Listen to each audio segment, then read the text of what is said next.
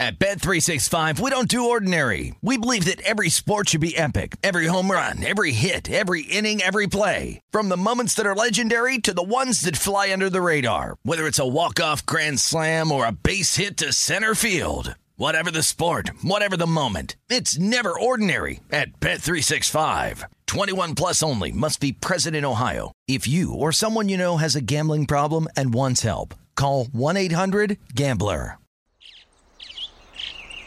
Getting ready to take on spring? Make your first move with the reliable performance and power of Steel battery tools. From hedge trimmers and mowers to string trimmers and more, right now you can save $50 on select battery tool sets. Real Steel. Offer valid on select AK system sets through June 16, 2024. See participating retailer for details.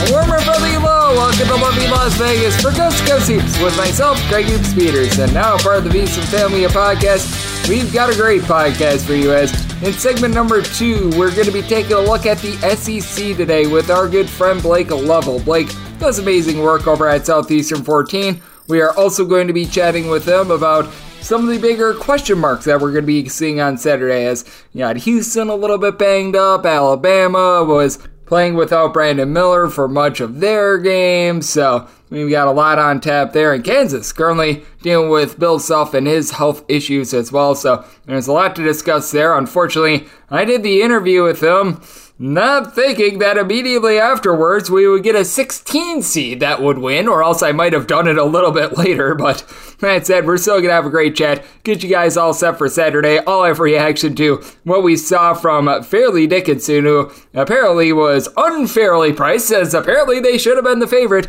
here in segment number 1, and then in the final segment, I'm going to give you guys picks and analysis on every game on the betting board for this college basketball Saturday as we hit some bank shots. If you have a question, comment, segment idea, what have you for this podcast, you have one of two ways we'll fire those in. First one is my Twitter timeline at @GNet_81. Keep in mind, letters CM. Naming does not matter as per usual. Please do send these into the timeline. The other way is find an Apple Podcast review. If you rate this podcast 5 stars, it is very much appreciated. From there, you're able to fire on whatever you'd like to hear on this podcast via that 5-star review.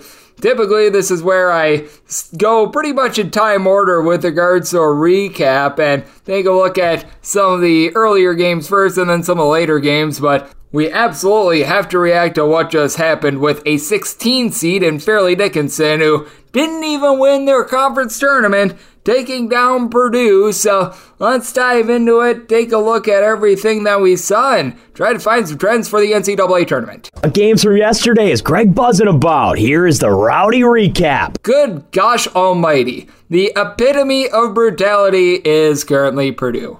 The 1 seed loses to a Fairleigh Dickinson team that was third in the worst conference in all of college basketball, did not win their conference tournament. That would be the Merrymen of Merrimack, and the only reason why Merrimack didn't make the NCAA tournament is because the NCAA has an archaic rule that you need to be at the D1 level for 500 million years before you're eligible for the NCAA tournament, and Fairleigh Dickinson gets the job done 63-58.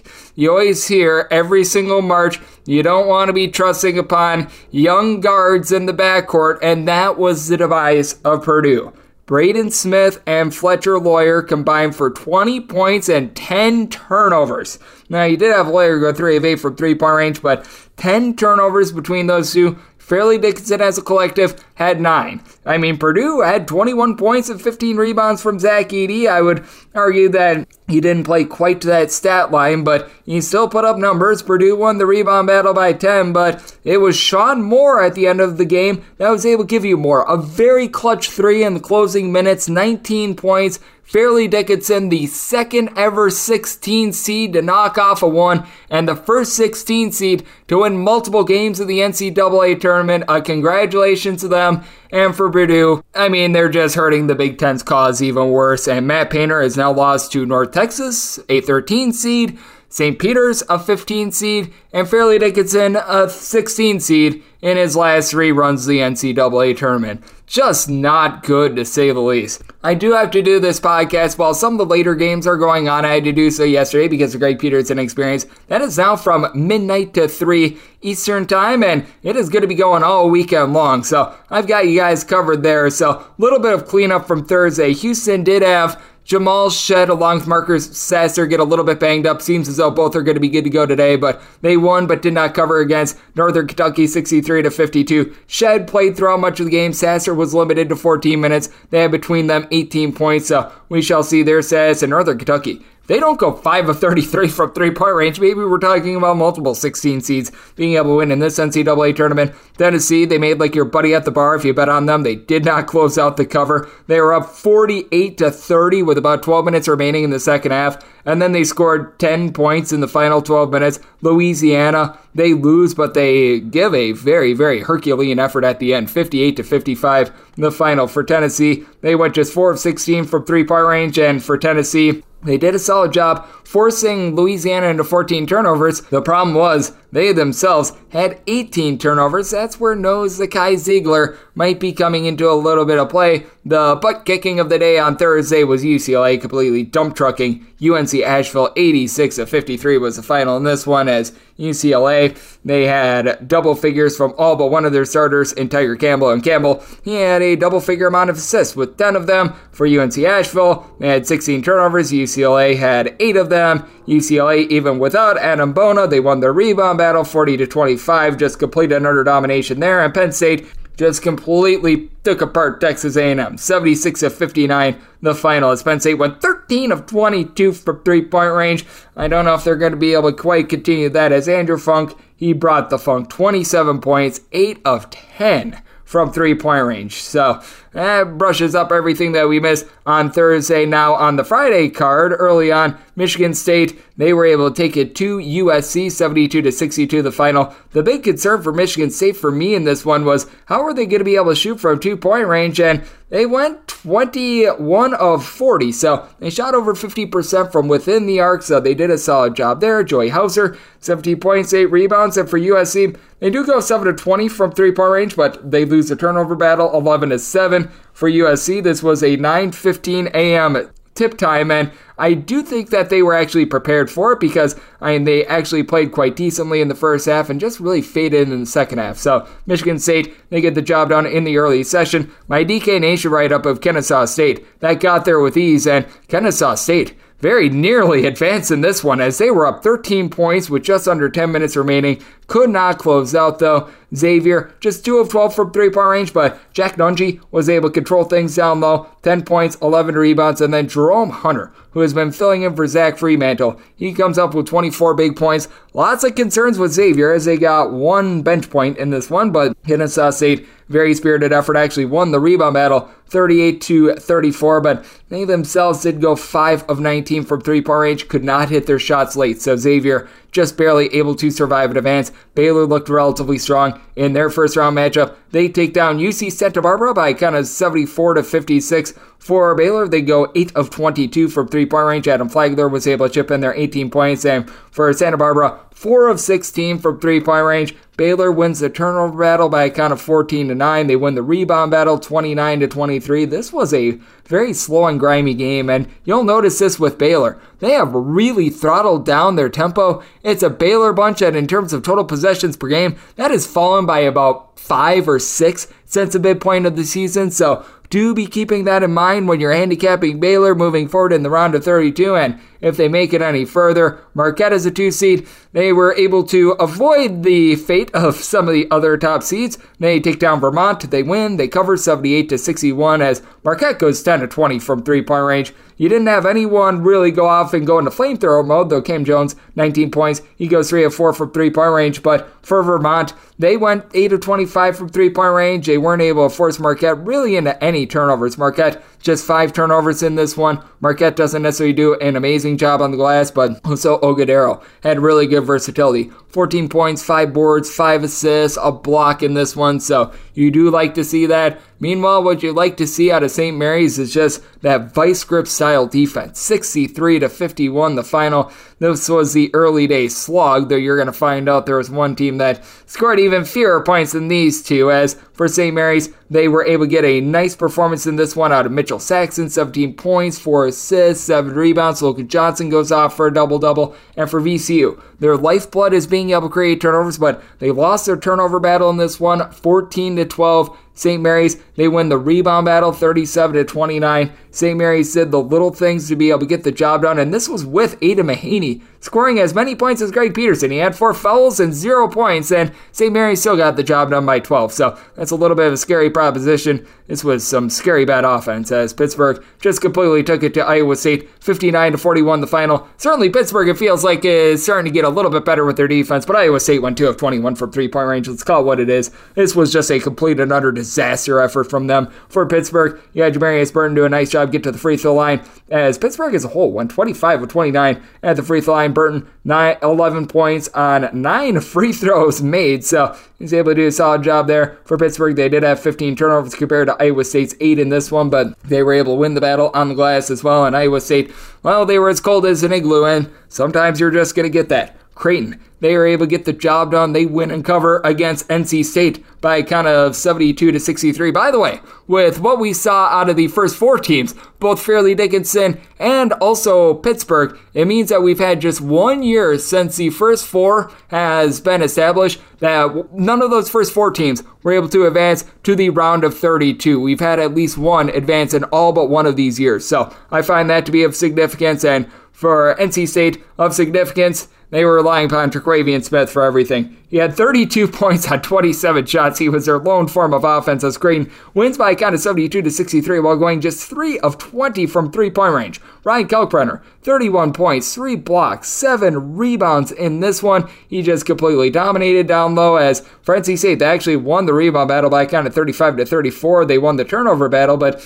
they also went 3 of 14 from three-point range, and on their 2-point attempts, they were unable to knock those down, as well as they took a combined 50. They went 21 of 50 on those, and while Creighton was not getting the threes to fall inside, 23 of 36 from inside the arc. That was able to get Creighton to the window. UConn uses a big second half to win and cover against Iona, 87-63, as Iona was doing a really good job in the first half. As a matter of fact, they had a lead at the end of the first half, and then Iona did not score in the final 4:02. UConn just took it to them, but Thomas Sanogo, who makes things a go-go, 13 of 17 from the floor, 28 points, 13 rebounds. The athleticism just really got to Iona in the second half, as Iona loses the rebound battle by a count of 45-29. Iona only turns the ball over 6 times in this game, so they did a good job of being able to take care of it, but they also just couldn't get the ball really inside. They went 7 of 16 from three-point range, and then on their 2-point shots, they went 15 of 41. So UConn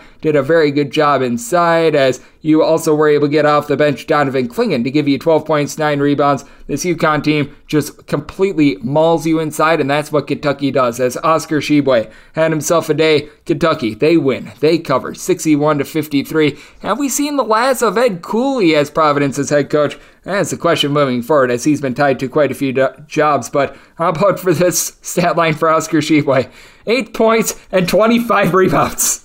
He had 25 rebounds in an NCAA tournament game. That's just absolutely hilarious. For perspective, Providence had 31 rebounds. So, yeah, he was able to dominate this game. Ed Crosswell, he was able to give you 16 points. Bryce Hopkins, the former Kentucky recruit, he had 7 points, 8 rebounds, so he was not able to stick it to his old team as Providence. They go just 5 of 23 from three-point range, and for Oscar Tshiebwe, I mean, man, what a night he was able to have. And how about this, as we are doing this, just as this game is wrapping up, Gonzaga, they get the win, and it does appear as though they are not going to get the cover, as Grand Canyon loses this game as I record 82-70 with about 20 seconds remaining. Grand Canyon, they were a solid 3-point shooting team coming into this one. They go 9 of 24 from distance to be able to help out the cause there, and they win the turnover battle by kind of 12-7. Gonzaga was a little bit cold in the first half. They were really able to heat it up in the second half, as Gonzaga was up by just 4 at the end of the first half, and Grand Canyon was actually leading throughout much of the first half in this one. For Gonzaga, you were able to get a double-double out of Julian Strother, 28 points, 10 rebounds for Gonzaga. They were able to win that rebound battle by a count of 39-26. And Drew Timme, 21 points, 6 boards. Feels like he's been in about 37 NCAA tournaments. He was able to get Gonzaga to another W. And I'm doing this as Miami and Drake is in very much a nip and tuck game. So we shall see what happens there. But on Thursday, we saw, in terms of the NCAA tournament actions, favorites and underdogs against the spread go a dead lickety split, 8-8 against the spread. As of right now, the favorites, they've been able to cover, from what I am seeing, they're at a 6-5 clip for the day, so they've been able to do a relatively okay job, but that said, we shall see what happens in the later session. But we've been noticing that unders are starting to come through. As for the NCAA tournament, unders are hitting at north of a 60% overall if you include the first four, and if you take a look, since really the conference championship action was able to conclude as well. So last 7 days in college basketball, 56 unders to 33 overs. A 62.9% clip to the under for those like me that have suffered through so many overs hitting in college basketball this year, because thus far this season, the over is hitting at 51.8% in college basketball. This has been a nice reprieve. And what else is a nice reprieve is the fact that on top of the great NCAA tournament action that we are going to be getting on Saturday, we're going to have some NIT action and some CBI action as well. I will be giving you guys picks and analysis on all of those games as well in the final segment. Have no fear there. But coming up next, we've got to talk about these SEC teams that are going to be taking the floor on Saturday. And who better to talk to than Blake Lovell of Southeastern 14. We're going to be taking a look at how the SEC has been doing overall, some of these marquee matchups. How does Arkansas match up with Kansas? What can we expect moving forward out of Alabama? And so much more. So that chat is up next right here on Coast Soups with myself, Greg Hughes Peterson, now a part of the VSiN Family Podcast. At Bet365, we don't do ordinary. We believe that every sport should be epic. Every home run, every hit, every inning, every play. From the moments that are legendary to the ones that fly under the radar. See for yourself when you sign up today and get $150 in bonus bets when you bet just $5. Whatever the sport, whatever the moment, it's never ordinary at Bet365. 21 plus only. Must be present in Ohio. If you or someone you know has a gambling problem and wants help, call 1-800-GAMBLER. Terms and conditions apply. This is Colin Cowherd from The Herd with Colin Cowherd. Angie's List is now Angie, the nation's largest home service marketplace. They're here to help homeowners get all their jobs done well. Angie has helped over 150 million homeowners care for their homes. Whatever your home project, big, small, indoor, outdoor, come to Angie to connect with and hire skilled pros to get the job done well. Listen, I've got a couple of things in a bathroom in my house. Got to get it fixed. I don't have time, and I'm not good at it. Angie is. In just a few taps in the Angie app or clicks on the site, you can have Angie tackle your home service project start to finish. With over 200,000 pros in their network, Angie makes it easy to research, compare, and hire pros to ensure a job done well. With 29 years of experience combined with new digital tools to simplify the process, Angie makes completing home projects really easy. Renters, you can use Angie too for moving, installations, or cleaning. Angie can even help with extremely specific projects. Just tell them what you need, and Angie will find the right solution for you. Get started at Angie.com. That's ANGI.com, or download the app today. At Bet365, we don't do ordinary. We believe that every sport should be epic. Every home run, every hit, every inning, every play. From the moments that are legendary to the ones that fly under the radar. Whether it's a walk-off grand slam or a base hit to center field. Whatever the sport, whatever the moment, it's never ordinary at Bet365. 21 plus only. Must be present in Ohio. If you or someone you know has a gambling problem and wants help, call 1-800-GAMBLER. This is Colin Cowherd from The Herd with Colin Cowherd. Angie's List is now Angie, the nation's largest home service marketplace. They're here to help homeowners get all their jobs done well. Angie has helped over 150 million homeowners care for their homes. Whatever your home project, big, small, indoor, outdoor, come to Angie to connect with and hire skilled pros to get the job done well. Listen, I've got a couple of things in a bathroom in my house. Got to get it fixed. I don't have time, and I'm not good at it. Angie is. In just a few taps in the Angie app or clicks on the site, you can have Angie tackle your home service project start to finish. With over 200,000 pros in their network, Angie makes it easy to research, compare, and hire pros to ensure a job done well. With 29 years of experience combined with new digital tools to simplify the process, Angie makes completing home projects really easy. Renters, you can use Angie too for moving, installations, or cleaning. Angie can even help with extremely specific projects. Just tell them what you need, and Angie will find the right solution for you. Get started at Angie.com. That's ANGI.com, or download the app today. Are you ready to become a winning sports bettor? Schedule a call with SBIA to find out how their service can make you a long-term winning player. They've developed an innovative algorithm that maximizes units return, and they are so confident in their system that they offer a money-back guarantee. Sign up by October 31st and get their MBA package at no cost until they reach 10 net units. They treat sports betting like a business. So if you want to learn how to make your sports betting dreams a reality, visit them at SBIA1.com and check them out on social media at SBIA Sports. And we're back here in lovely Las Vegas for Coast to Coast Hoops with myself, Greg Peters, and now part of the VSiN Family Podcast. And it is great to be joined by our guest, as Blake Lovell does absolutely amazing work taking a look at the game of college basketball at SEC 14. I know that he has been locked in with everything that we've been seeing this March Madness thus far, and when it comes to the offseason as well, he does an amazing job at Blue Ribbon Yearbook, and I'm sure his work is getting started right about now with all these coaches getting hired and fired, seeing a billion players entering into the transfer portal, what have you, as the college basketball cycle just never, ever ends, and Blake is one of the best at covering it. And you're able to follow him on Twitter at @BlakeLovell. Last name is spelled Lovell altogether. And Blake, it's great to have you aboard. Thank you. Yeah, I always enjoy it, Greg. Thanks for having me on. Thank you for joining me. And Blake, we are going to be seeing quite a bit of flair in the NCAA tournament on Saturday from the SEC. And we're doing this before the Kentucky versus Providence game, so we are unsure of how that one went. But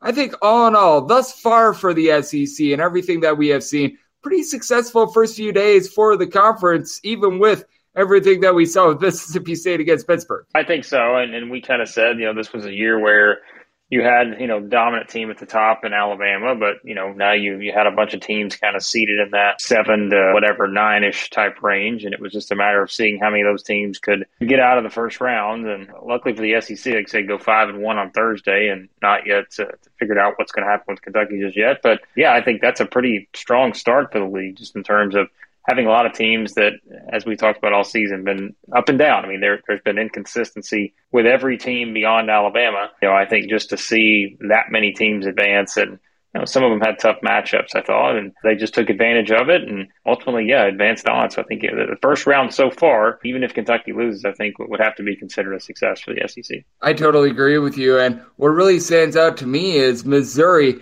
having such an easy run to the Sweet 16 now, going up against a Princeton team that you give Princeton all the credit in the world for knocking off Arizona. But in taking a look at that game, there are certain games where you feel like, yep, that team just absolutely won it. And then there are some games where you're like, man, I think that team actually lost it more than the other team wanted. And I'm not sure what you thought of that Arizona versus Princeton game, but I took Arizona to win the title on my bracket, and I feel like a complete moron because in watching that game, I don't even honestly feel like Princeton won that game. Once again, give them credit where credit is due, but I feel like that was more or less just Arizona playing a really bad 40 minutes of basketball. I totally agree. The one thing that caught me off guard the most was I thought that Princeton just out-physicaled Arizona. And when you have a team like that, you're having multiple 7-foot guys, and how does that happen, right? And I thought Princeton was just the more physical team. And, even in looking at it from Missouri's standpoint in the second round, I'm thinking, even if they play Arizona, I don't know that Missouri can't win that game because they play in a physical league. They're a physical team. And, Arizona, you fully expected them to kind of impose their will and again, use physicality to beat Princeton. That just never happened. And so, give Princeton credit. They made the plays when it mattered. And now, we have the All-Tigers showdown in the second round, one I don't think anyone expected. I think everyone was sort of banking on the possibility of Arizona, Utah State. And here we are with Missouri, Princeton. And, it's an intriguing matchup because, both teams kind of have that element of the Princeton offense within their own offenses. Obviously, we know Princeton is kind of ingrained in it at this point, but Missouri can do a little bit of that too. And I think this game really just comes down to the discipline for Missouri on defense. Greg, I mean, that Princeton offense is not easy to defend. And if they're able to kind of run their offense, they're going to make it hard on Missouri a little bit. But man, I just love the way D'Moy Hodge and Kobe Brown are playing right now for Missouri. And yeah, it does seem like, a very unexpected setup. No doubt about it. You're number one for Dennis Gates. We both blush at the way that he was able to turn around Cleveland State, and he's doing it at Missouri, getting a little bit of help from Princeton to perhaps bolster that resume a little bit. But my goodness gracious, this guy just continuing to be able to get the job done, as we're talking to a man that gets the job done. Blake Lovely does great work at Southeastern 14. He's joining me on the podcast, and we're doing this as we don't know who's going to be coming out of the late session of the round of 64 games, but we've got a lot of the round of 32 set up right now. We were just talking about Missouri.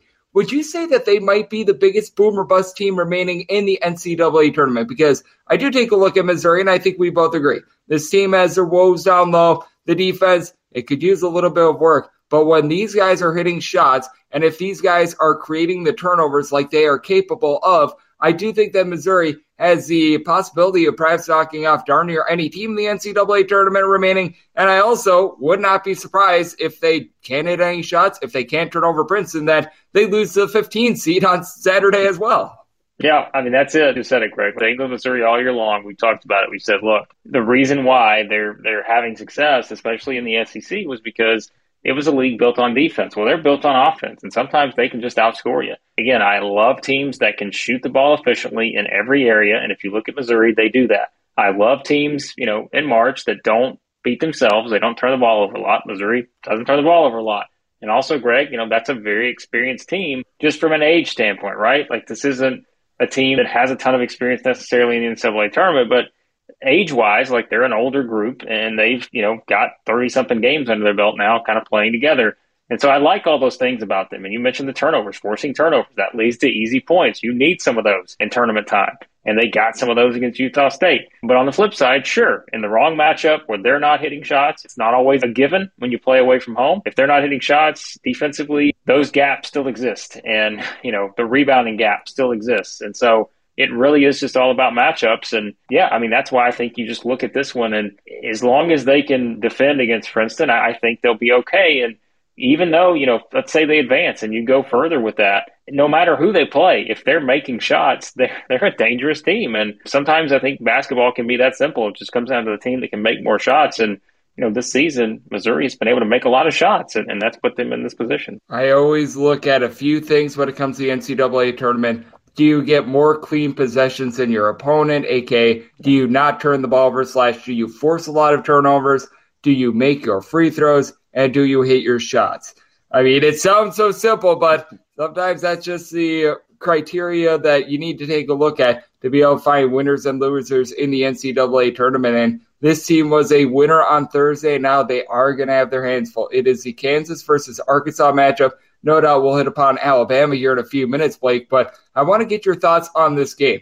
Right now, the point spread out here in Las Vegas is Kansas being a 3.5-point favorite, and there's a lot of justified question marks when it comes to Kansas about the health of Bill Self, but I've been taking a look at this Kansas team, and without Bill Self, I feel like they've been just fine, and I recognize that Arkansas could be able to present some matchup issues for Kansas, but this just doesn't feel like those same Arkansas teams that were able to make a run in the last few NCAA tournaments, and I feel like this team hasn't necessarily meshed together the way that they have in past years, and I feel like they might come up a little bit short in this matchup. Yeah, this is one of those where I think if you're banking on an Arkansas upset, you're doing it just with the, Greg, like just the Muss magic. Like, you're having to bank on Eric Musselman just finding that magic again, which we know happened last season with Gonzaga. Can he find that again? I think you said something that I've kind of pointed out all year with this Arkansas team. It's the chemistry. And sometimes it just looks like the chemistry's not there. Now, of course, they've inserted Nick Smith into the lineup, down the stretch. I can't say it's always been pretty. That's not blaming the player. That's just saying, hey, there's a team that,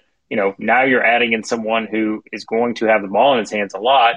How does that sort of change how you approach things? It's one of those things now with this team that you look at. The talent is as obvious as ever. This is a very, very talented Arkansas team. And if they put it all together, can they beat Kansas? Sure they could. But it's just, you're having to lean on that consistency. They did a lot of things well in that game against Illinois. You could see the glimpse of what this team can be. They've got a lockdown defender.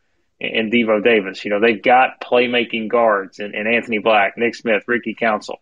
Jordan Walsh can step up and make some plays. Mekhi Mitchell, size, rebounding. They've got all the elements. It's just it hasn't been there consistently this season. If you're trying to find a way to pick Arkansas in this one, you look on the other side, and Kansas, while not necessarily the model of consistency, because almost like Greg, when Kansas loses, they really lose, don't they? But they don't have any of those kind of bad losses. And I think when you look at the teams they've lost to, all their losses are to NCAA tournament teams, to teams that are, seeded, I want to say, minus Iowa State, I guess, who didn't exactly have the greatest performance on Friday, Greg. But I look at this Kansas team, and I think there are people, obviously factoring in the Bill Self thing and everything. It's significant from that standpoint of not having your head coach on the sideline, but you've still got shot makers. You've still got, a guy. You need a guy to make a run. They've got Jalen Wilson, but they've got everybody else around him too. And it's going to be a challenge for Arkansas. I'm not saying they can't pull it off, but I want to see the best of Arkansas, because if you see the best of Arkansas, it'll be a really good game. If you don't,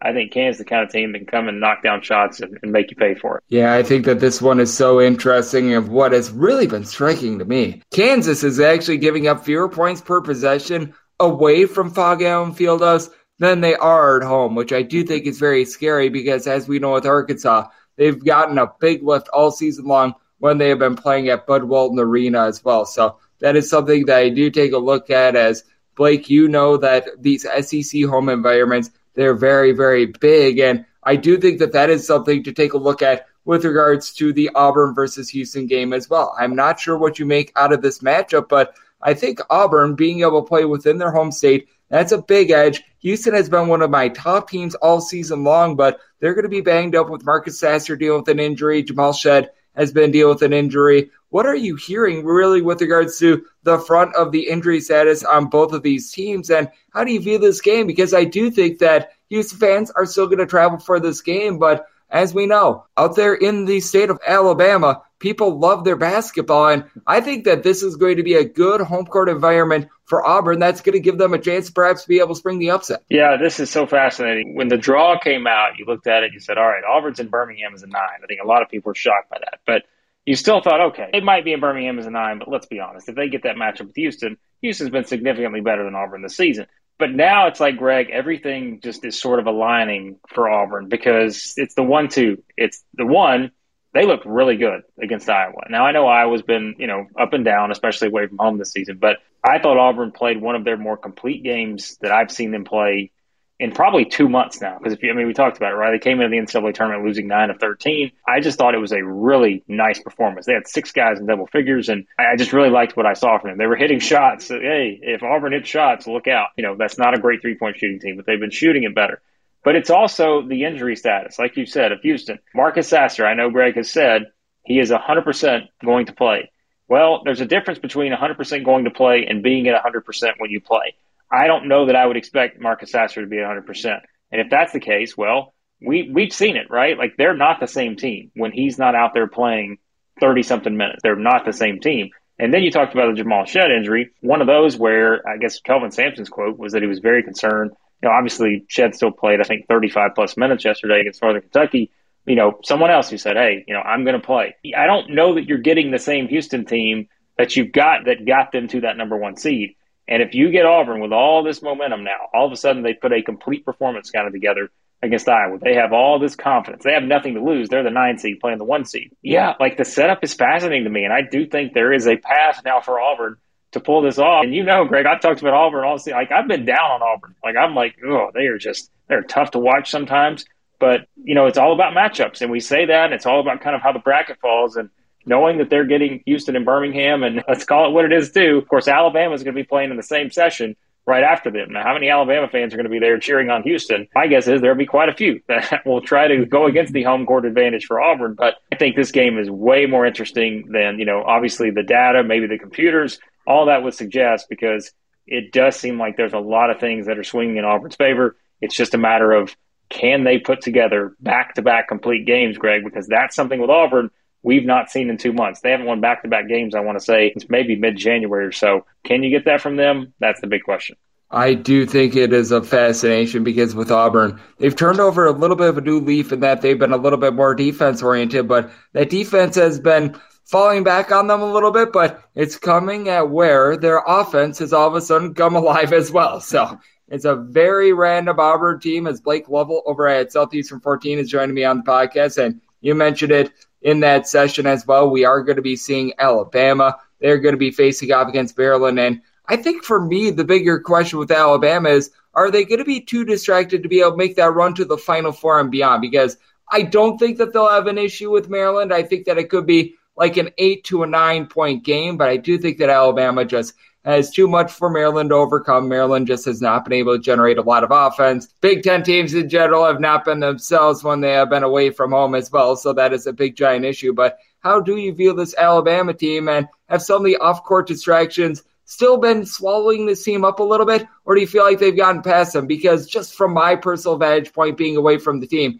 it felt like they were really able to put things behind them when they were able to make that run to the SEC final and were able to win it. Yeah, I mean, I think this is a team, obviously, like you said, everything sort of surrounding it the past, however long it's been now, there's obviously been a lot there, and it's certainly a significant situation, and we've talked about it before. And when you look at it just from the basketball play, they played some of their best basketball of the season, at times in the SEC tournament. And I think if you look at what they did, against Corpus Christi, and Brandon Miller doesn't score a point. I think that's the bigger question here, Greg, is Brandon Miller's availability. Because, obviously Nate Oates said after the game, hey, we had kind of planned not to play him that much. I think they had him on a 15-minute kind of strict limit. They didn't want to play him. I know he said just a few hours ago, I think in his press conference, that, they were holding him out of basically any sort of live stuff in practice. I mean, look, that's a groin injury, right, Greg? I mean, Marcus Sasser is a groin injury. Like, these are kind of the same things that we've seen what's happened with Sasser in terms of kind of re-injuring something like that. And then that could be something that kind of lingers, and you just don't know what you're going to get. And I mean, we're talking about two of the best players in the country here on teams that are number one seeds. And so, I mean, let's say, there's a scenario where Brandon Miller is not available to play his normal allotment of minutes. Or let's say maybe he doesn't play. We have no idea. But I think that those are the things that you have to kind of look at, because once again, it's all about matchups and kind of how things fall leading into it. They're clearly a different team without Brandon Miller, but let's be honest too, Alabama's got a ton of options, and that's why they are here, in the spot. I mean, they scored 96 points without him against Corpus Christi, which Maryland's going to present a little bit more of a challenge. Honestly, Greg, I think this is all about tempo. If Maryland can play their tempo, if they can take away possessions, not let Alabama get up and down the floor, all bets are off in a one-game survive and advance setting. But it's going to be a challenge, and I think that's what it comes down to. They've got to be able to hit shots like anybody does to beat Alabama. I mean, they're going to find their points at some point. But if you look at the teams that have beat them, Texas A&M, Tennessee, teams like that, most recently, at least in SEC play, they did it because they sort of fueled things with their defense, and they made Alabama grind to a halt in terms of how the game was played. I think that's the only path that Maryland has to win this game. I do agree with you, Maryland. They're going to be outgunned with regards to size. I do think that Jahmir Young is going to be one of the best guards out there on the floor. And, this Alabama, they can be volatile with their three-point shooting, so that is something of note. But I do think that Alabama should be able to get it done from there. But it will be interesting to see what happens moving forward if there are going to be lingering injuries and distractions for Alabama. And Blake, I know you're doing an amazing job of covering it all over there at Southeastern 14. It has been a great first week of the tournament for the SEC, by the way. I'm sure that you've been excited about that, and I know you're doing an amazing job of following the game of college basketball, and I'm sure that you, much like myself, are keeping track of all these coaching moves, because in the offseason, I know that you do great work over at Blue Ribbon Yearbook as well. So let the good people at home know it's all on tap for you and how people can follow along on social media and other platforms. Yep, always appreciate it, Greg. Like you said, we obviously have a lot going on in the NCAA tournament, keeping track of all the games, period, not just SEC teams. But, yeah, we're doing all that. You can check it out, Southeastern14.com. You go to our YouTube channel, search for Southeastern 14 on YouTube, and, yeah, you can find us there. Reaction videos to every game involving SEC teams, preview videos, we've got it all there. You can check it out, and, yeah, everything else, you can follow me on Twitter at @TheBlakeLovell. We know that we're going to have at least 5 teams from the SEC in the round of 32. We're doing this in advance of Providence versus Kentucky, so when it's all said and done, it might be 6. And heck, we didn't even get enough time to talk about Duke versus Tennessee. That's how rambunctious things are right now with the SEC, and Blake is doing a great job of being able to cover it all over there at Southeastern 14. It is always a pleasure to get him aboard right here on Coast to Coast Hoops, part of the VSiN family of podcasts. And coming next, we've got an amazing slate of games. for this Saturday, the round of 32 in the NCAA tournament, plus some NIT and CBI thrown in there as well. I give you picks and analysis on all of it next as we hit some bank checks. At Bet365, we don't do ordinary. We believe that every sport should be epic. Every home run, every hit, every inning, every play. From the moments that are legendary to the ones that fly under the radar. Whether it's a walk-off grand slam or a base hit to center field. Whatever the sport, whatever the moment. It's never ordinary at Bet365. 21 plus only. Must be present in Ohio. If you or someone you know has a gambling problem and wants help, call 1-800-GAMBLER.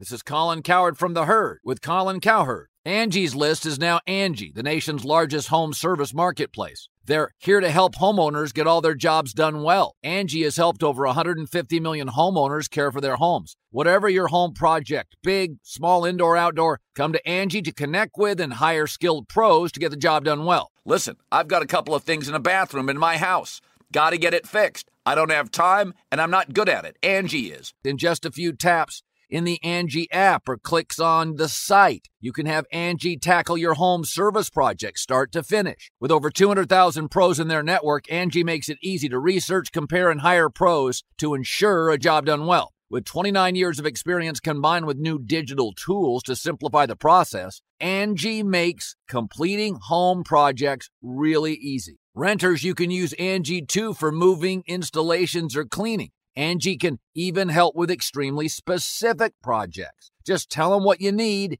and Angie will find the right solution for you. Get started at Angie.com. That's ANGI.com, or download the app today. At Bet365, we don't do ordinary. We believe that every sport should be epic. Every home run, every hit, every inning, every play. From the moments that are legendary to the ones that fly under the radar. Whether it's a walk-off grand slam or a base hit to center field. Whatever the sport, whatever the moment. It's never ordinary at Bet365. 21 plus only. Must be present in Ohio. If you or someone you know has a gambling problem and wants help, call 1-800-GAMBLER. This is Colin Cowherd from The Herd with Colin Cowherd. Angie's List is now Angie, the nation's largest home service marketplace. They're here to help homeowners get all their jobs done well. Angie has helped over 150 million homeowners care for their homes. Whatever your home project, big, small, indoor, outdoor, come to Angie to connect with and hire skilled pros to get the job done well. Listen, I've got a couple of things in a bathroom in my house. Got to get it fixed. I don't have time, and I'm not good at it. Angie is. In just a few taps, in the Angie app or clicks on the site, you can have Angie tackle your home service project start to finish. With over 200,000 pros in their network, Angie makes it easy to research, compare, and hire pros to ensure a job done well. With 29 years of experience combined with new digital tools to simplify the process, Angie makes completing home projects really easy. Renters, you can use Angie too for moving, installations, or cleaning. Angie can even help with extremely specific projects. Just tell them what you need, and Angie will find the right solution for you. Get started at Angie.com. That's ANGI.com, or download the app today. At Bet365, we don't do ordinary. We believe that every sport should be epic. Every home run, every hit, every inning, every play. From the moments that are legendary to the ones that fly under the radar. Whether it's a walk-off grand slam or a base hit to center field. Whatever the sport, whatever the moment. It's never ordinary at Bet365. 21 plus only. Must be present in Ohio. If you or someone you know has a gambling problem and wants help, call 1-800-GAMBLER.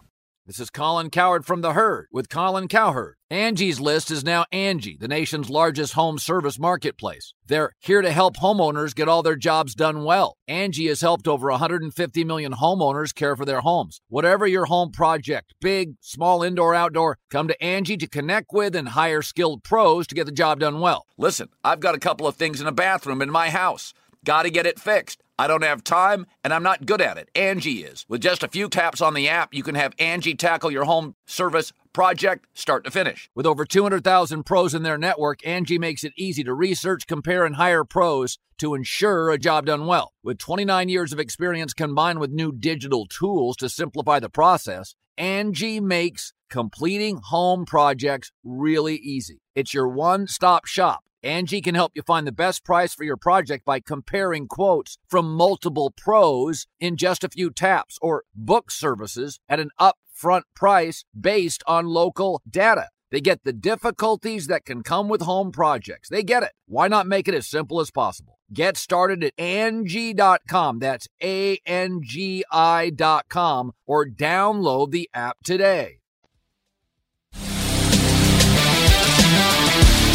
And we're back here, lovely Las Vegas, for Coast to Coast Hoops with myself, Greg Hoops Peterson, now part of the VSiN Family Podcast. Always great to get Blake Lovell aboard. Does amazing work over at Southeastern 14. When it comes to the off-season of college basketball, he's going to be over there at Blue Ribbon Yearbook, as he always does, doing amazing previews for them, getting you set for what is going to be a great 2024 NCAA tournament. But right now we've got to deal with the 2023 NCAA tournament because it's hot and heavy. We've got the round of 32 coming up, and we've got some NIT, CBI games as well for those of you guys looking to bet on the smaller games. We've got you guys covered on those, but it is time for picks and analysis on every single game on the college basketball betting board for Saturday as we hit some bank shots. Most financial establishments close at a certain time, but not here. It is time for a side and total on every game on today's betting board bank shots.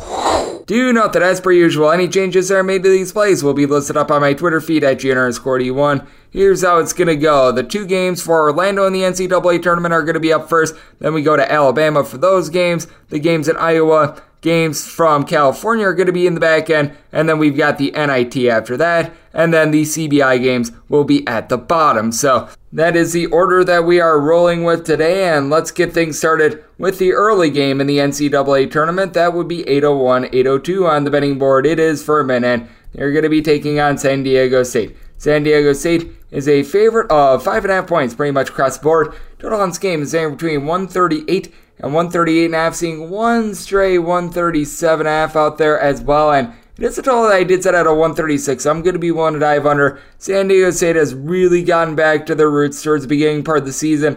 I did feel like they were playing a little bit too fast for their own good, and that is noted in the fact that they aren't in like the bottom 50 in terms of total possessions per game like they have been playing down the stretch, but this certainly has been a San Diego State team that has been able to find themselves, and I do think that they are going to be able to win the battle on the glass. You've got Nathan Menza, who's been able to do a tremendous job being able to give you 6 rebounds per game. Jaden Ledee had a nice game when it came to that matchup against Charleston, so he was able to come up big with that regard, but I do think that Furman is going to be able to hold in there. I set my line at 4. I'm going to be willing to take the points with the Paladins because this is one of the best offenses that you're going to find in all of college basketball. Mike Bothwell didn't even necessarily have a great game in the win that they were able to have over Virginia a couple days ago, and he's one of the lesser three-point shooters for Furman. Overall, Bothwell has been able to give you 17.8 points, 3 assists per contest, shoots 35.5% from three-point range, but among their top 6 scorers, he actually shoots out the worst mark from three-point range. Everyone else shoots at least 34.7% from 3,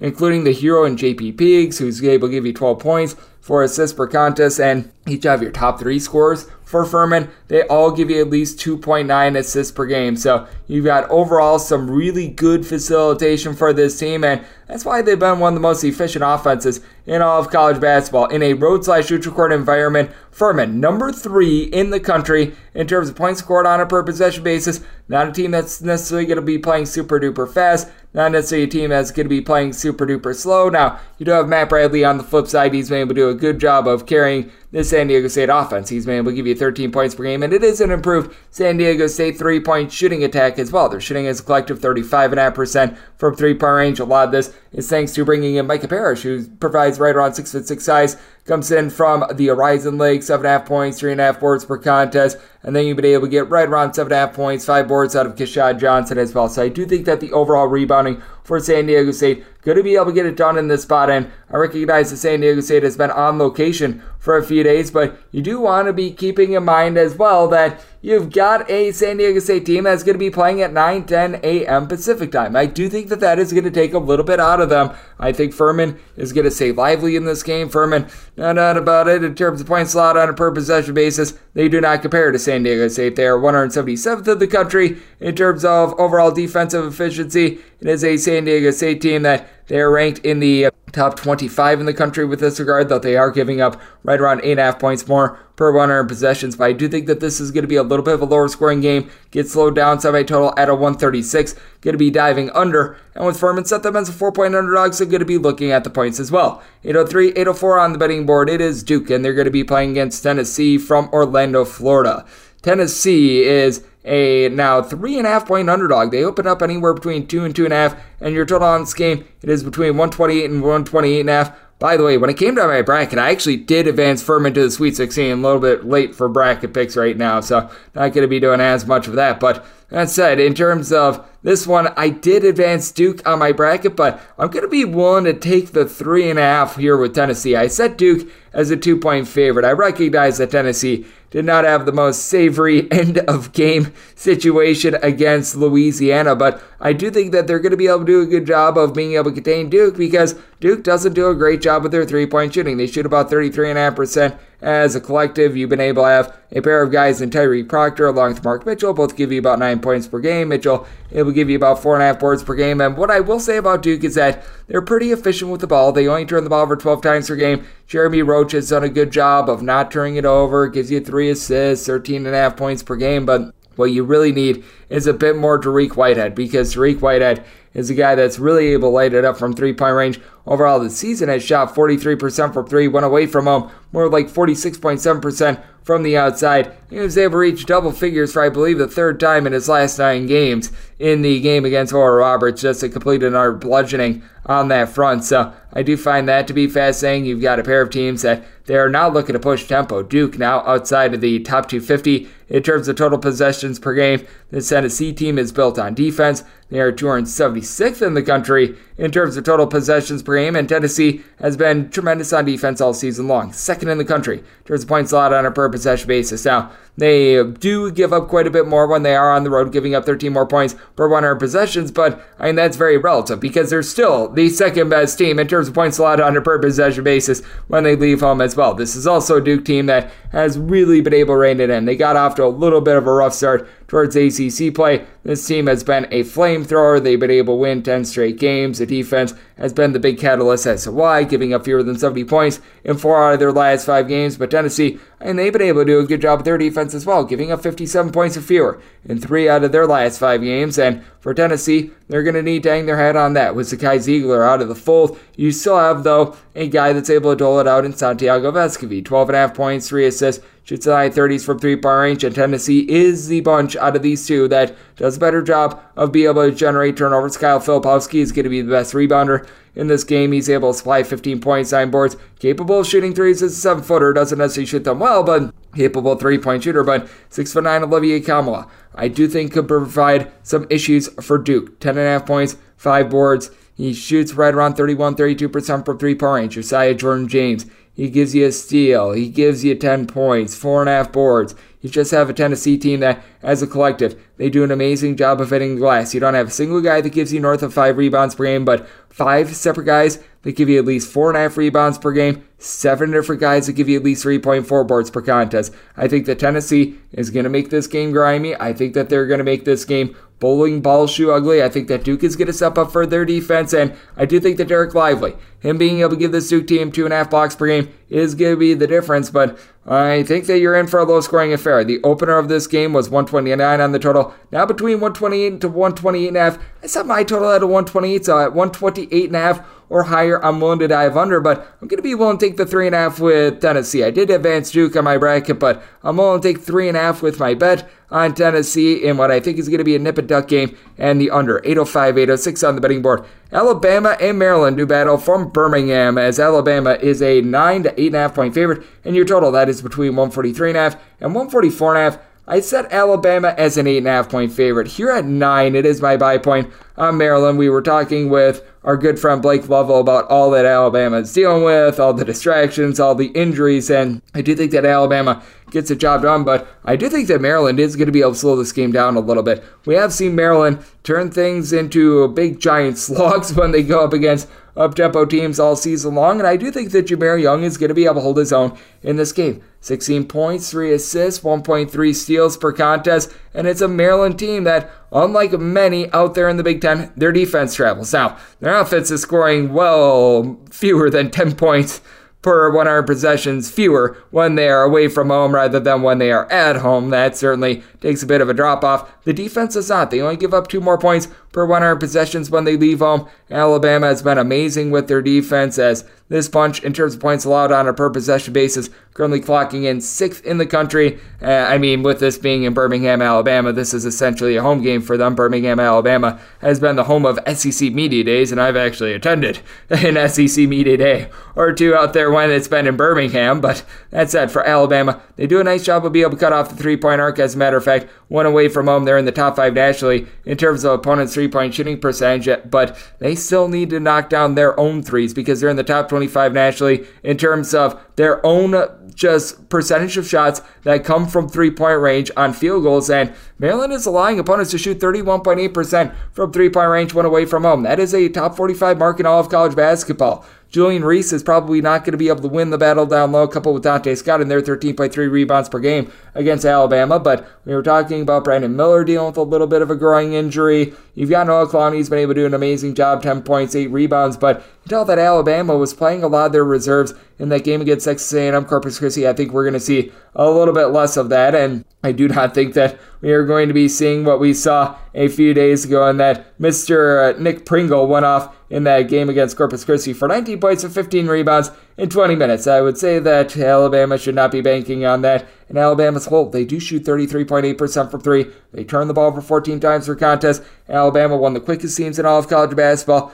Maryland won the slowest teams in all of college basketball. I will say this for Alabama: prior to the round of 64 game against Texas A&M Corpus Christi, in their previous 22 games, they had allowed 70 points or fewer in regulation at all but 3 of them. I do think that Alabama is going to reign supreme with their defense. I do think that we're going to see a little bit more of the normal starters here, but I do think that Maryland has a chance to be able to hold in this game. Akeem Hart has been able to give you 11.5 points per game. Maryland does a nice job not turning the ball over fewer than 12 turnovers per game, so I think the Maryland discipline keeps them alive in this game. I set my line at 8.5. At 9, I'm willing to take the points with Maryland. Set my total at 142.5. Alabama plays fast, but they play tough defense. I think this game gets slowed down. So looking at the under and the points with Maryland, 807, 808 on the betting board. Houston is going to be playing against Auburn. This is from Alabama. By the way, I did advance Alabama on my bracket, and in this one, Houston is between a 5 to a 5.5 point favorite. So on this game is anywhere between 131.5 and 132. I've accounted for the injuries in the backcourt to Houston. I've got to figure that if Marcus Sasser plays at all in this game, he is going to be incredibly limited. So, that is certainly a big factor. Now, Jamal Shead has been dealing with a little bit of an injury for this Houston team as well. But even with that, Houston does have good versatility with Jarace Walker. Walker, 11 points, 6.5 boards, shoots 34.5% from three-point range. Honestly, I think the biggest injury in this game is to Mr. Shead, because he has been able to be a really good floor general for this team, as he's been able to dole out the ball for 5 assists, and Houston turns the ball over fewer than 10 times per contest. Houston, we always talk about their defense because they are the number 1 team in the country in terms of points allowed on a per possession basis. Very few of us talk about the fact that they are also a top 10 team in terms of offensive efficiency, and Shead is a big reason why. And I do think that Shead, out of Shead and Sasser, is a guy that's a little bit less banged up. Now, Jamal Shead and Marcus Sasser both said that they are going to play in this game, and I do think that both will play. Once again, I just think that Sasser is going to be relatively ineffective. But I do think that Jamal Shead, even with dealing with that knee injury, he is going to be close to 100%. Not 100%, but I think that he's relatively close to 100%. Meanwhile, you've got an Auburn unit that, we were talking about it with Blake Lovell, they've been hanging their head on defense all season long, but they've now given up at least 70 points in each of their last 5 games, and they've given up 75 plus points in 4 of them. So this has been a little bit less than savory. G&I Broome has been cleaning up down low, 14 points, 8.5 boards, a little bit over 2 blocks per contest. You've got Wendell Green giving you 4 assists, 14 points per contest, and the guy that I do think is worth taking note of is Allen Flanigan as well, because Flanigan 2 years ago was a big-time contributor to this unit, as he was one of the top scorers on the team. He was averaging somewhere in the neighborhood of like 12, 13 points points per game.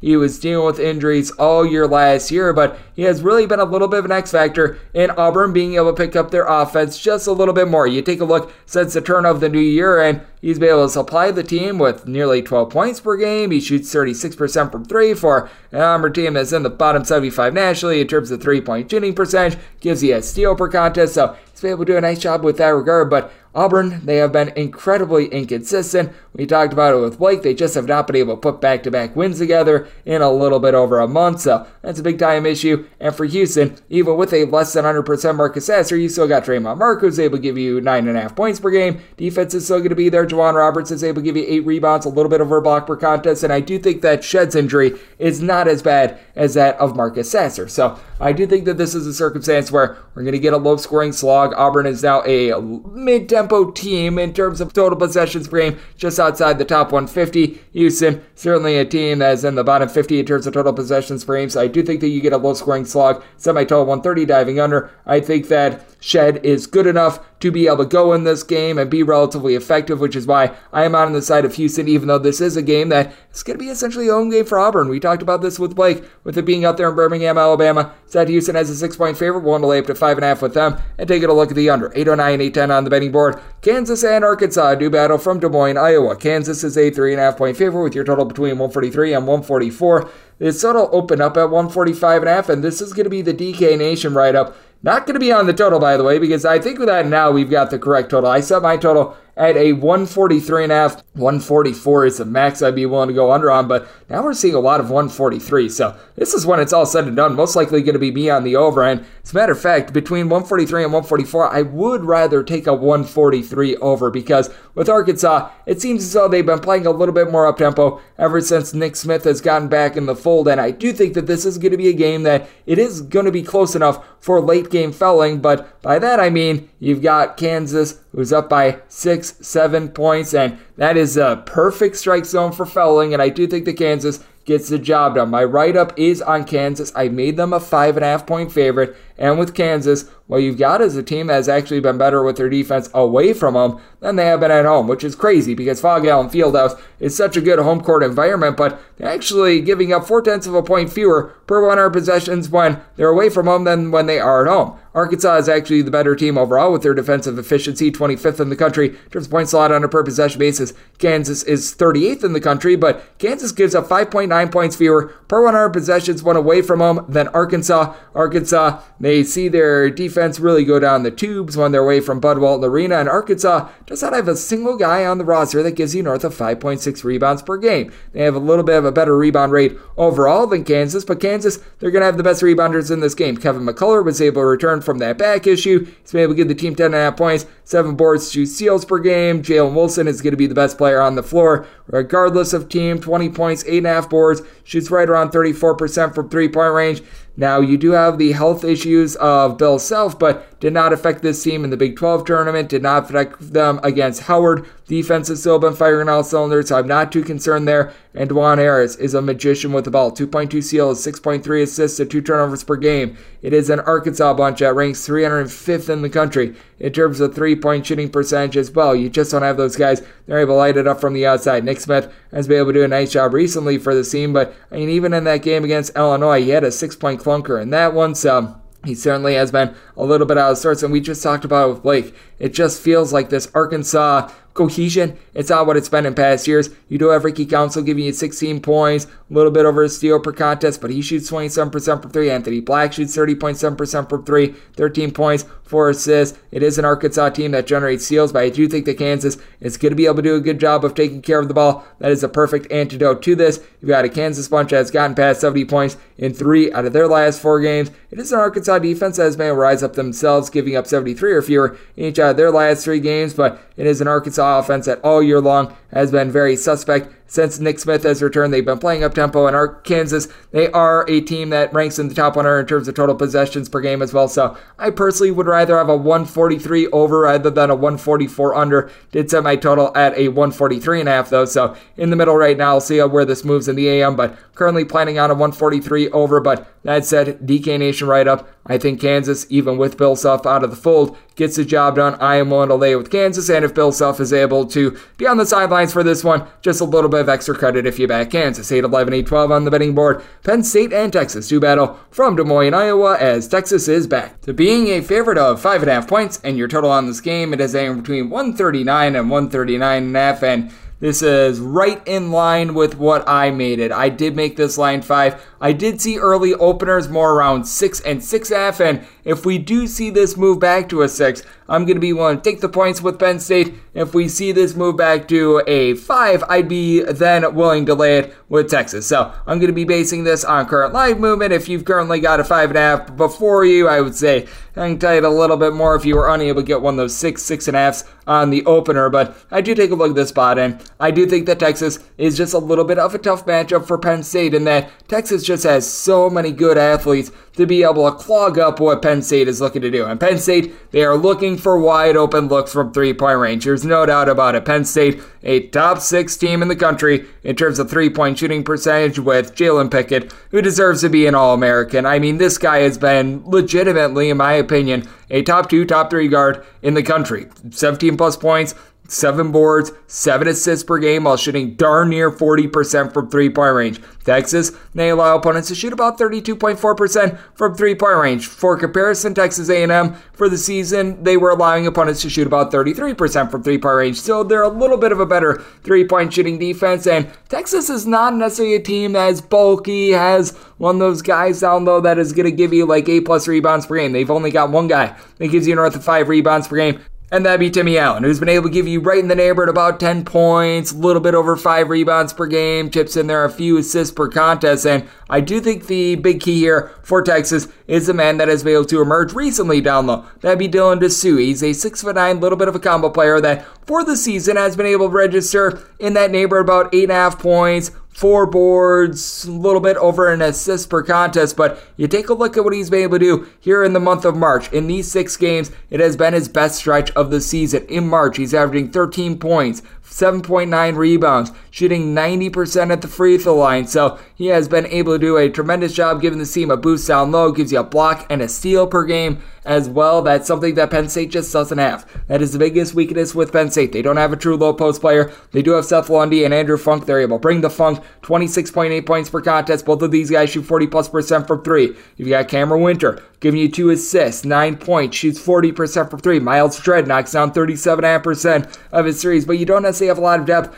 with Penn State, which is a big reason why they're in the bottom 50 with regards to possessions per game. Now, Texas, they recently have been throttling down as well. When you saw the coaching change from Chris Beard, they were looking to run it, gun it, just completely rip it down your throat. Now, in their last, I would say 5 games, they've throttled down by about 4 to 5 possessions per game, and their defense has really benefited as they have given up 61 points or fewer in each of their last 5 games. The best stretch that they've had all season long with / without Chris Beard. You've got Marcus Carr, who's able to give you 16 points, 4 assists, shoots 37% from 3-point range. Christian Bishop is able to give you a little bit of something down low. Tyrese Hunter has been able to give you right around 10 points per game, but I do think the guy that you've got to be taking a look at is Serge Jabari Rice. Serge Jabari Rice has given the team at least 12 points in 11 out of the last 13 games and has really emerged for them as he's been also a really good on-ball defender as well. But for Serge Jabari Rice, if you date it back ever since their game against Tennessee on the 28th of January, so in a 15-game time span, 16.7 points, shooting 41.8% from 3 on over 6 threes per contest, gives you a steal, 4 rebounds, 2 assists per game. He is going to be the X factor. I do think that Penn State is going to be able to get points up on this Texas team. I do think that Texas is going to be giving up more than 61 in this game. We saw this total open up at a 140.5. Now it's between 139 and 139.5. I think Penn State gets theirs. Penn State also a defense that is a little bit wobbly though as well, which is why I cannot take them in this spot unless if I'm getting at least 6. In terms of points allowed on a per possession basis, Penn State 225th in the country, giving up 8.7 points more per 100 possession. So a circumstance in which at a 5 or less I'm willing to lay with Texas, 6 or more taking the points with Penn State, and here at 140 or less going to be taking a look at the over 813, 814 on the betting board. Princeton is going to be taking on Missouri from the great state of California. Missouri is a 6.5 point favorite. Your total is anywhere between 149.5 and 150. I said Missouri is a 7.5 point favorite. I'm going to be willing to lay the number. One thing that Princeton is going to have an edge in, that is going to be down low. Princeton is a top 35 team in the country in terms of rebound rate. Missouri has just one guy that's able to give you north of 5 rebounds per game. That'd be Kobe Brown. But Kobe Brown, he has been amazing. 16 points, 6.3 boards. Shoots 45.8% from three-point range. And this is a Missouri team that they do a nice job of being able to generate turnovers. Missouri in the top 10 nationally in terms of turnovers forced on a per possession basis. It is a Missouri team that's going to look to get out there. They're going to look to run it and gun it. And Princeton, they play a little bit more methodically, as Missouri, a top 75 team in terms of total possessions per game. Princeton, they are clocking in well outside the top 200. They always play that spread out offense. They're looking to just make sure that they're able to get some wide open looks from three-point range, as Toussaint Avauman has been the main guy to be able to set things up. Not necessarily a great three-point shooter, but at 6'8", he's able to do a wide variety of things, much like Kobe Brown, as he gives you 14 points, 6 boards, right around 4.5 assists per game. The big key here for Princeton is being able to cut off the three-point arc, as Princeton overall for the season has allowed opponents to shoot about 32.7% from three-point range, as 98th in all of college basketball. Missouri, they are 241st in the country in terms of their three-point shooting defense, so that means that Matt Aloko is going to be able to get some three-point looks, as he's been able to supply Princeton with 10 points, 5 boards, shoots 39.5% from three. Princeton overall shooting 34.5% from three with 12.5 turnovers per game. They should be able to get some rebounds out of a guy that I really like in Caden Pierce. He has been able to emerge towards the back half of the season, as he's been able to give the team 8+ rebounds in each of the last 5 games. Overall for the season, averaging 8.3 points, 7.1 rebounds per game, has done his best work here down the stretch. But I do think that Missouri going to be able to generate a lot of steals, and you've got a lot of interchangeable parts when it comes to doling out the ball, as you've got a Missouri team that has 3 separate guys that give you at least 2.5 assists per game. Nick Honor, Shawnees combined for 5.5 assists per game. They both give you between 7.3 and 8 points per game. And Honor, he shoots 40% from three-point range, and for that matter, you've got a Missouri team that has 3 different guys that give you at least 7.9 points per game, shooting north of 39.7% from three-point range. I do think that's just a little bit too much offense here from Missouri. Princeton, in terms of points allowed on a per possession basis,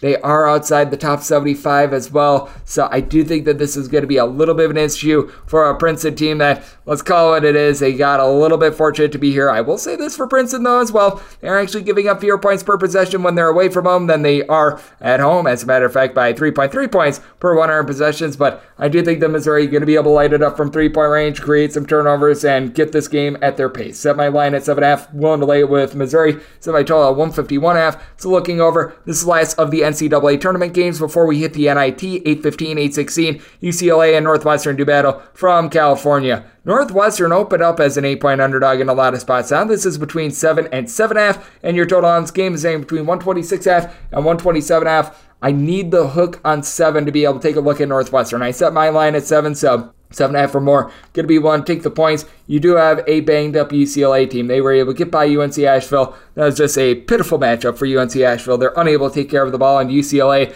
their lifeblood is being able to generate turnovers. A top 20 team in the country in terms of turnovers forced on a per-possession basis. We saw it come out in that game against Asheville, even without Jalen Clark, who's a top 15 player in the country in terms of steals forced on a per-possession basis, was averaging 13.6 boards, 2.6 steals per game. That they're able to do so, as Jaime Jaquez, Tiger Campbell, they combined for 2.7 steals per contest. Campbell's able to give you 13.5 points, shoots 35% from 3, and Jaime Jaquez, 17 points, 8 boards. Not a great three-point shooter, as UCLA as a whole, they're shooting 34.5% from three-point range, but really the cheat code here is Amari Bailey. He's going to be one of the best athletes out there on the floor. Last 2 games for UCLA, a combined 36 points, 11 boards, 7 assists, 4 steals, and a partridge and a bear tree, so he's been terrific.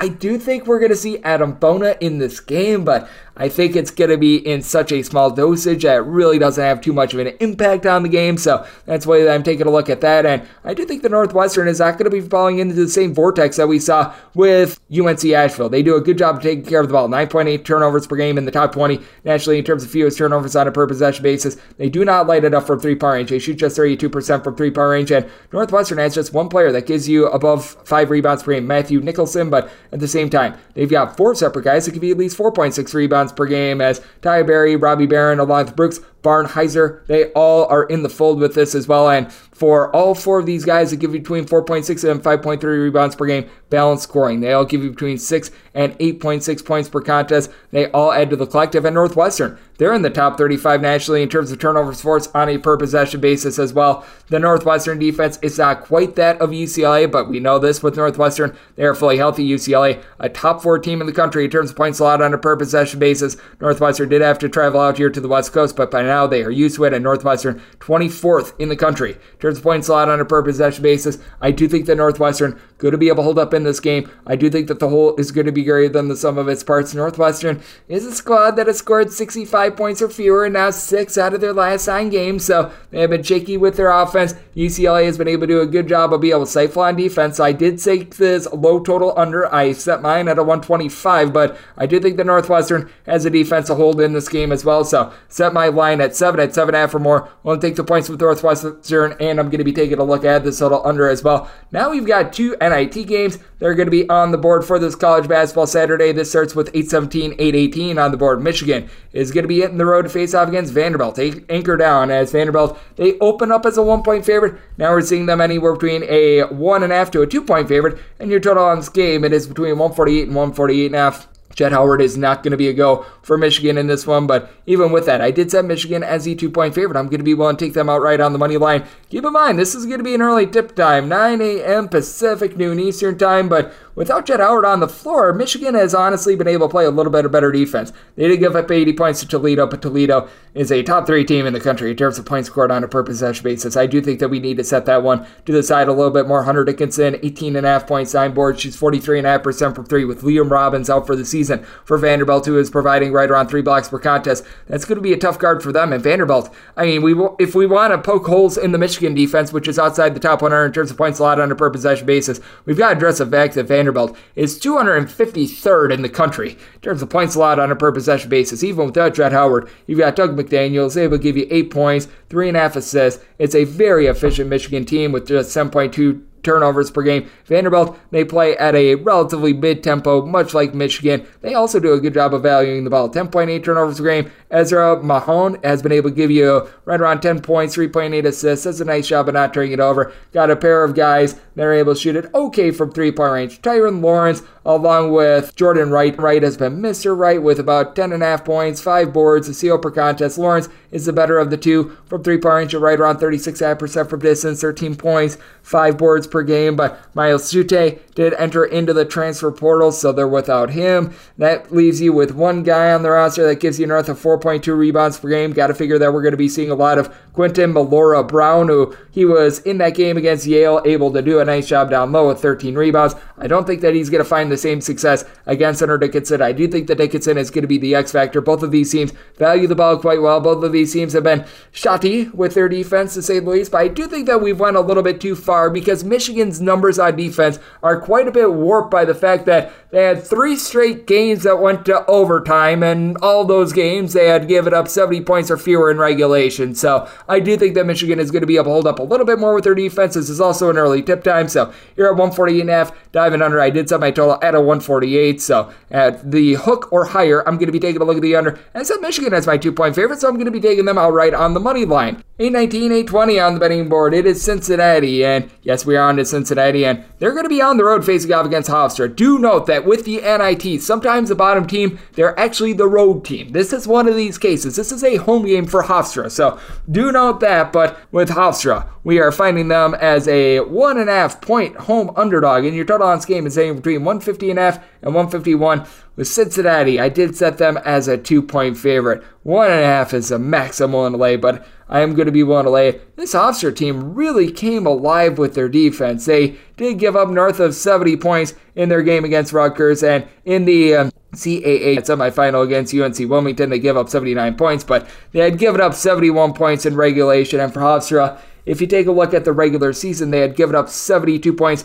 or fewer in 10 out of their last 12 games. So they've done a nice job of fortifying themselves with that regard, as Hofstra at the beginning of the year, they weren't really able to provide a lot of defense. And this is still a team that doesn't necessarily do a good job with their rebounding. So Victor Lakeen, who's been able to give you right around 12.5 points, 7 rebounds per game, he is going to be critical for a Cincinnati team that they themselves have been a little bit hodgepodgey with their defense, 81st in the country in terms of points allowed on a per possession basis, giving up 10.3 points more per 100 possessions when they do leave home. Meanwhile, you've got a Hofstra team that they're 60th in the country in terms of points allowed on a per possession basis, with Aaron Action Estrada being the main headline guy. Only guy that gives you north of 5 rebounds per game, 20.3 points, 5.5 boards, a steal and a half, 4 assists, shoots 37% from 3, and this Hofstra team strokes it from 3. They shoot 36.7% from distance. Both of these teams do a good job of valuing the ball. About 10.5 turnovers per game for Hofstra, about 10.5 turnovers per game for Cincinnati. Cincinnati, I just feel like, has a better guard duo. Landers Nolly, David DeJulius, combining for 31.3 points. Nolly gives you 5.8 boards, shoots 42% from 3. They both give you a steal per contest. DeJulius, more of your main facilitator, of 5.3 steals per game, and OG Aguama has been able to step up as well. With Mr. Aguama, he has been able to do a nice job of giving the team 6+ rebounds in 4 of the last 5 games, so that is going to give a little bit of a rebounding edge over someone like a Walt Williams, who for Hofstra gives you between 4 and 4.5 rebounds per game. Nelson Obayachi Idiom has been able to give you right around 4 boards per contest as well, but doesn't really provide a lot on the offensive side of things as well. And this Cincinnati team as a collective has been able to do a really nice job of stroking it from 3-point range, shooting about 35.5% from 3-point range. I do think that Cincinnati has a little bit of better versatility. I think that the athletes are going to be better in this circumstance as well. And both of these teams, they play at a middle-ish tempo. Cincinnati, they're getting right around 100th in terms of total possessions per game. Hofstra, they're hovering more around the 200th range in terms of total possessions per game, but both of these teams can speed up when needed. But I do think that you're going to get just enough defense to be able to go under in this spot, and I do think that Cincinnati has enough rebounding to be able to get it done. I set my total at 147. I'm diving under with Cincinnati, made them the 2-point favorite, so one to lay 1.5 and absolutely nothing more with them. We go to our 4 games out there in the CBI, and all of these CBI games, by the way, they are going to be played in Daytona Beach, Florida.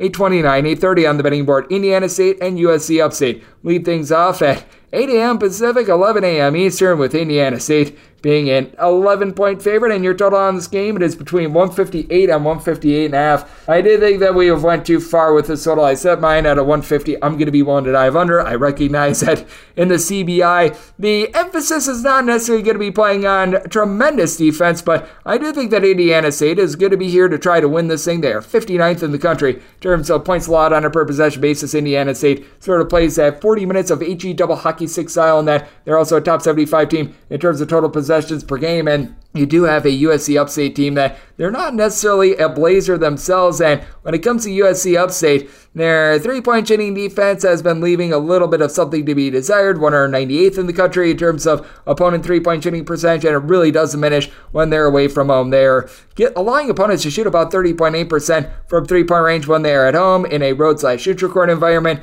This drops to about 36.2% from distance, and they don't have a single guy that gives you north of 5 rebounds per game. If you really want to be able to hit up this Indiana State team, you got to be able to do it down low with a little bit of a big man, and Upstate doesn't necessarily do that.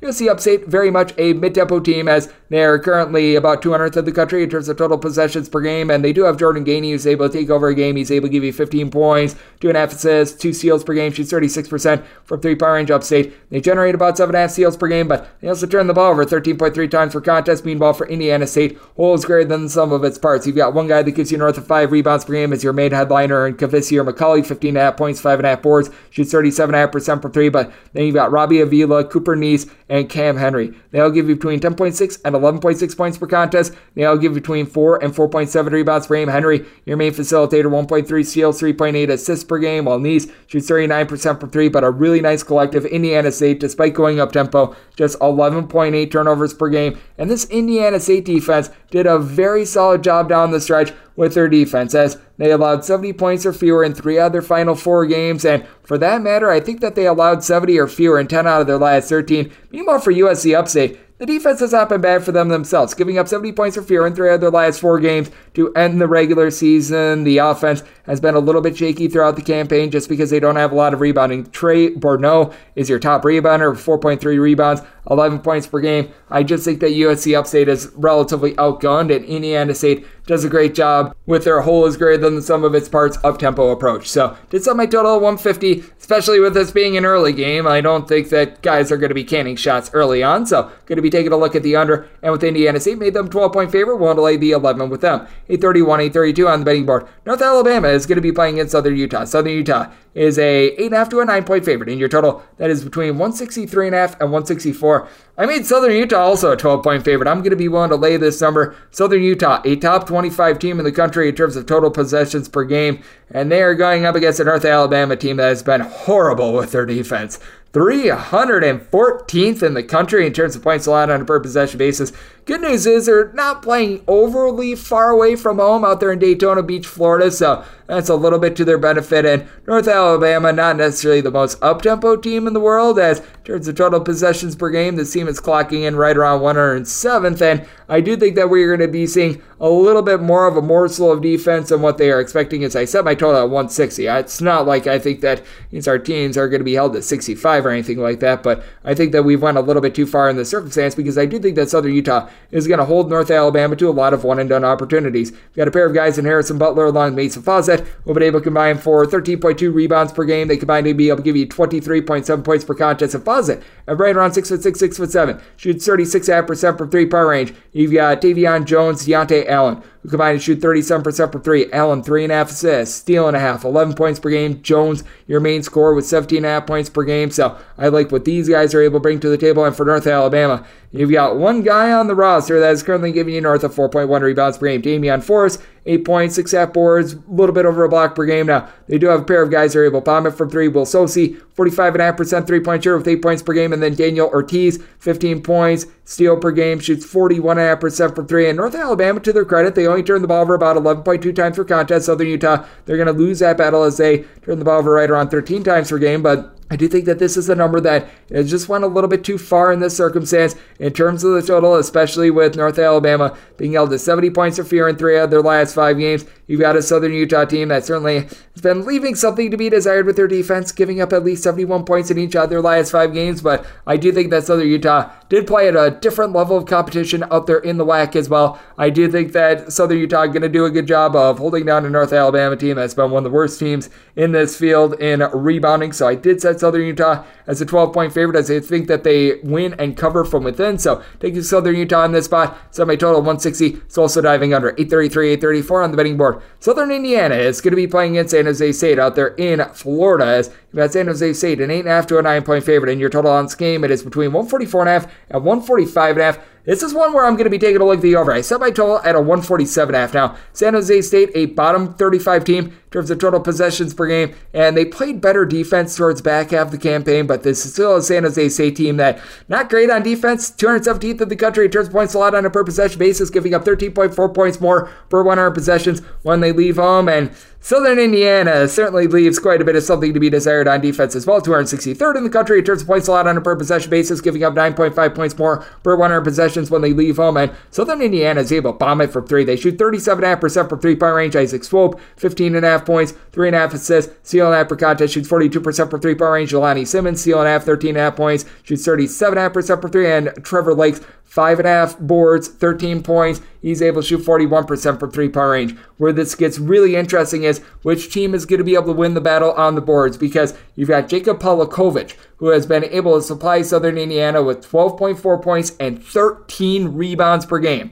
Going into Friday, the only player that was averaging more rebounds per game in all of college basketball is Oscar Tshiebwe. But as we know, this is also a Southern Indiana team that they very much rely upon three-point shots. At San Jose State, they're a team that they rely upon Amari Moore being able to create things from the outside, and Moore has been able to give you more. He's able to give you 17.5 points, 4.6 rebounds, 4.8 assists, shoots right around 33% from three-point range. But I think that this total goes over because neither of these teams are necessarily supreme teams at being able to cut off the three-point arc. Away from home, San Jose State is allowing opponents to shoot 37.1% from three-point range. Southern Indiana, away from home, they allow opponents to shoot 36% from three-point range. Both teams are outside the top 225 with that regard. And for San Jose State, I do think that their collective of big men are going to be able to do a good job down low. As you've got Abrima Diallo, Robert Viola, along Sage Tolbert. These three guys have been able to combine for 20.5 rebounds per game. Tolbert, a little bit more of a versatile guy, 8 points, shoots 34% from 3-point range. Giello, 1.7 blocks, 6.5 points per game. Viola, 7.5 points per game. Tibet Groner has been able to give you some nice versatility, 6.5 points. He's able to shoot about 33% from 3. It's a nice 6'8", little bit of a combo player as well. I do think that San Jose State has the upper hand, as they don't have the best rebounder in this game, but they've got the best collective of rebounders in this game. I do think that San Jose State is going to be able to pump it up against a Southern Indiana bunch that they come in, haven't given up at least 80 points so far in their last 5 games. So did set my total at a 147.5, going over, set San Jose State as a 9.5 point favorite, so willing to lay up to 8.5/9 with them. And we wrap things up with 845, 846 on the betting board.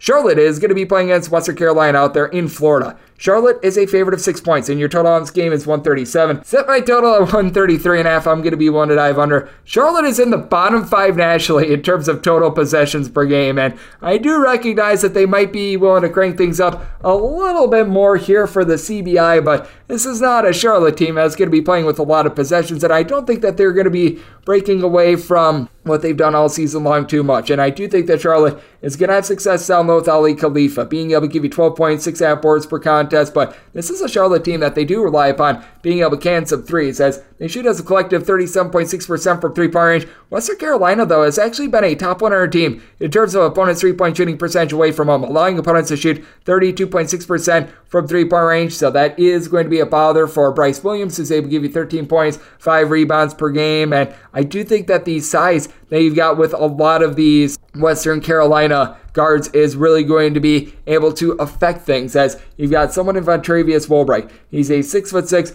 do-it-all sort of player, as he's been able to supply you with 15 points, 7.5 boards, 5.2 assists per game. Not a guy that's going to go out there and light it up from 3-point range by any stretch of the imagination, but you do also have Tyshawn Claude, who's going to be able to help win the battle down low. 8.5 rebounds, 15.5 points, right around a block per game, and then I love what you've been able to get out of Trey Jackson all season long, as Mr. Jackson has done a nice job with 16 points, 4 boards, shoots 44% from 3. That's big going up against the Charlotte team that's 20th in the country in 3-point shooting percentage, and they allow their opponents on defense to shoot right around 35.5% from 3. Charlotte overall has been a halfway decent defense, but they do allow those open looks. You've also been able to have someone like a Russell Jones be able to give you 9 points per game for Western Carolina. I will say, outside of Woolbright and Claude, you don't have a single guy that gives you north of 4 rebounds per game, and Charlotte, they do a nice job of being able to spread the wealth, as Lucille Patterson gives you 10 points, 3.5 boards, 3 assists per game, shoots 38% from 3-point range. Montre Gibson has been shooting 47.5% from the outside, 7.5 points per game. You've got relatively good depth on that front, but I do think that Western Carolina has been able to do a better job with their defense, as they enter having given up 72 points or fewer in each of their last 5 games in regulation, because the game against Furman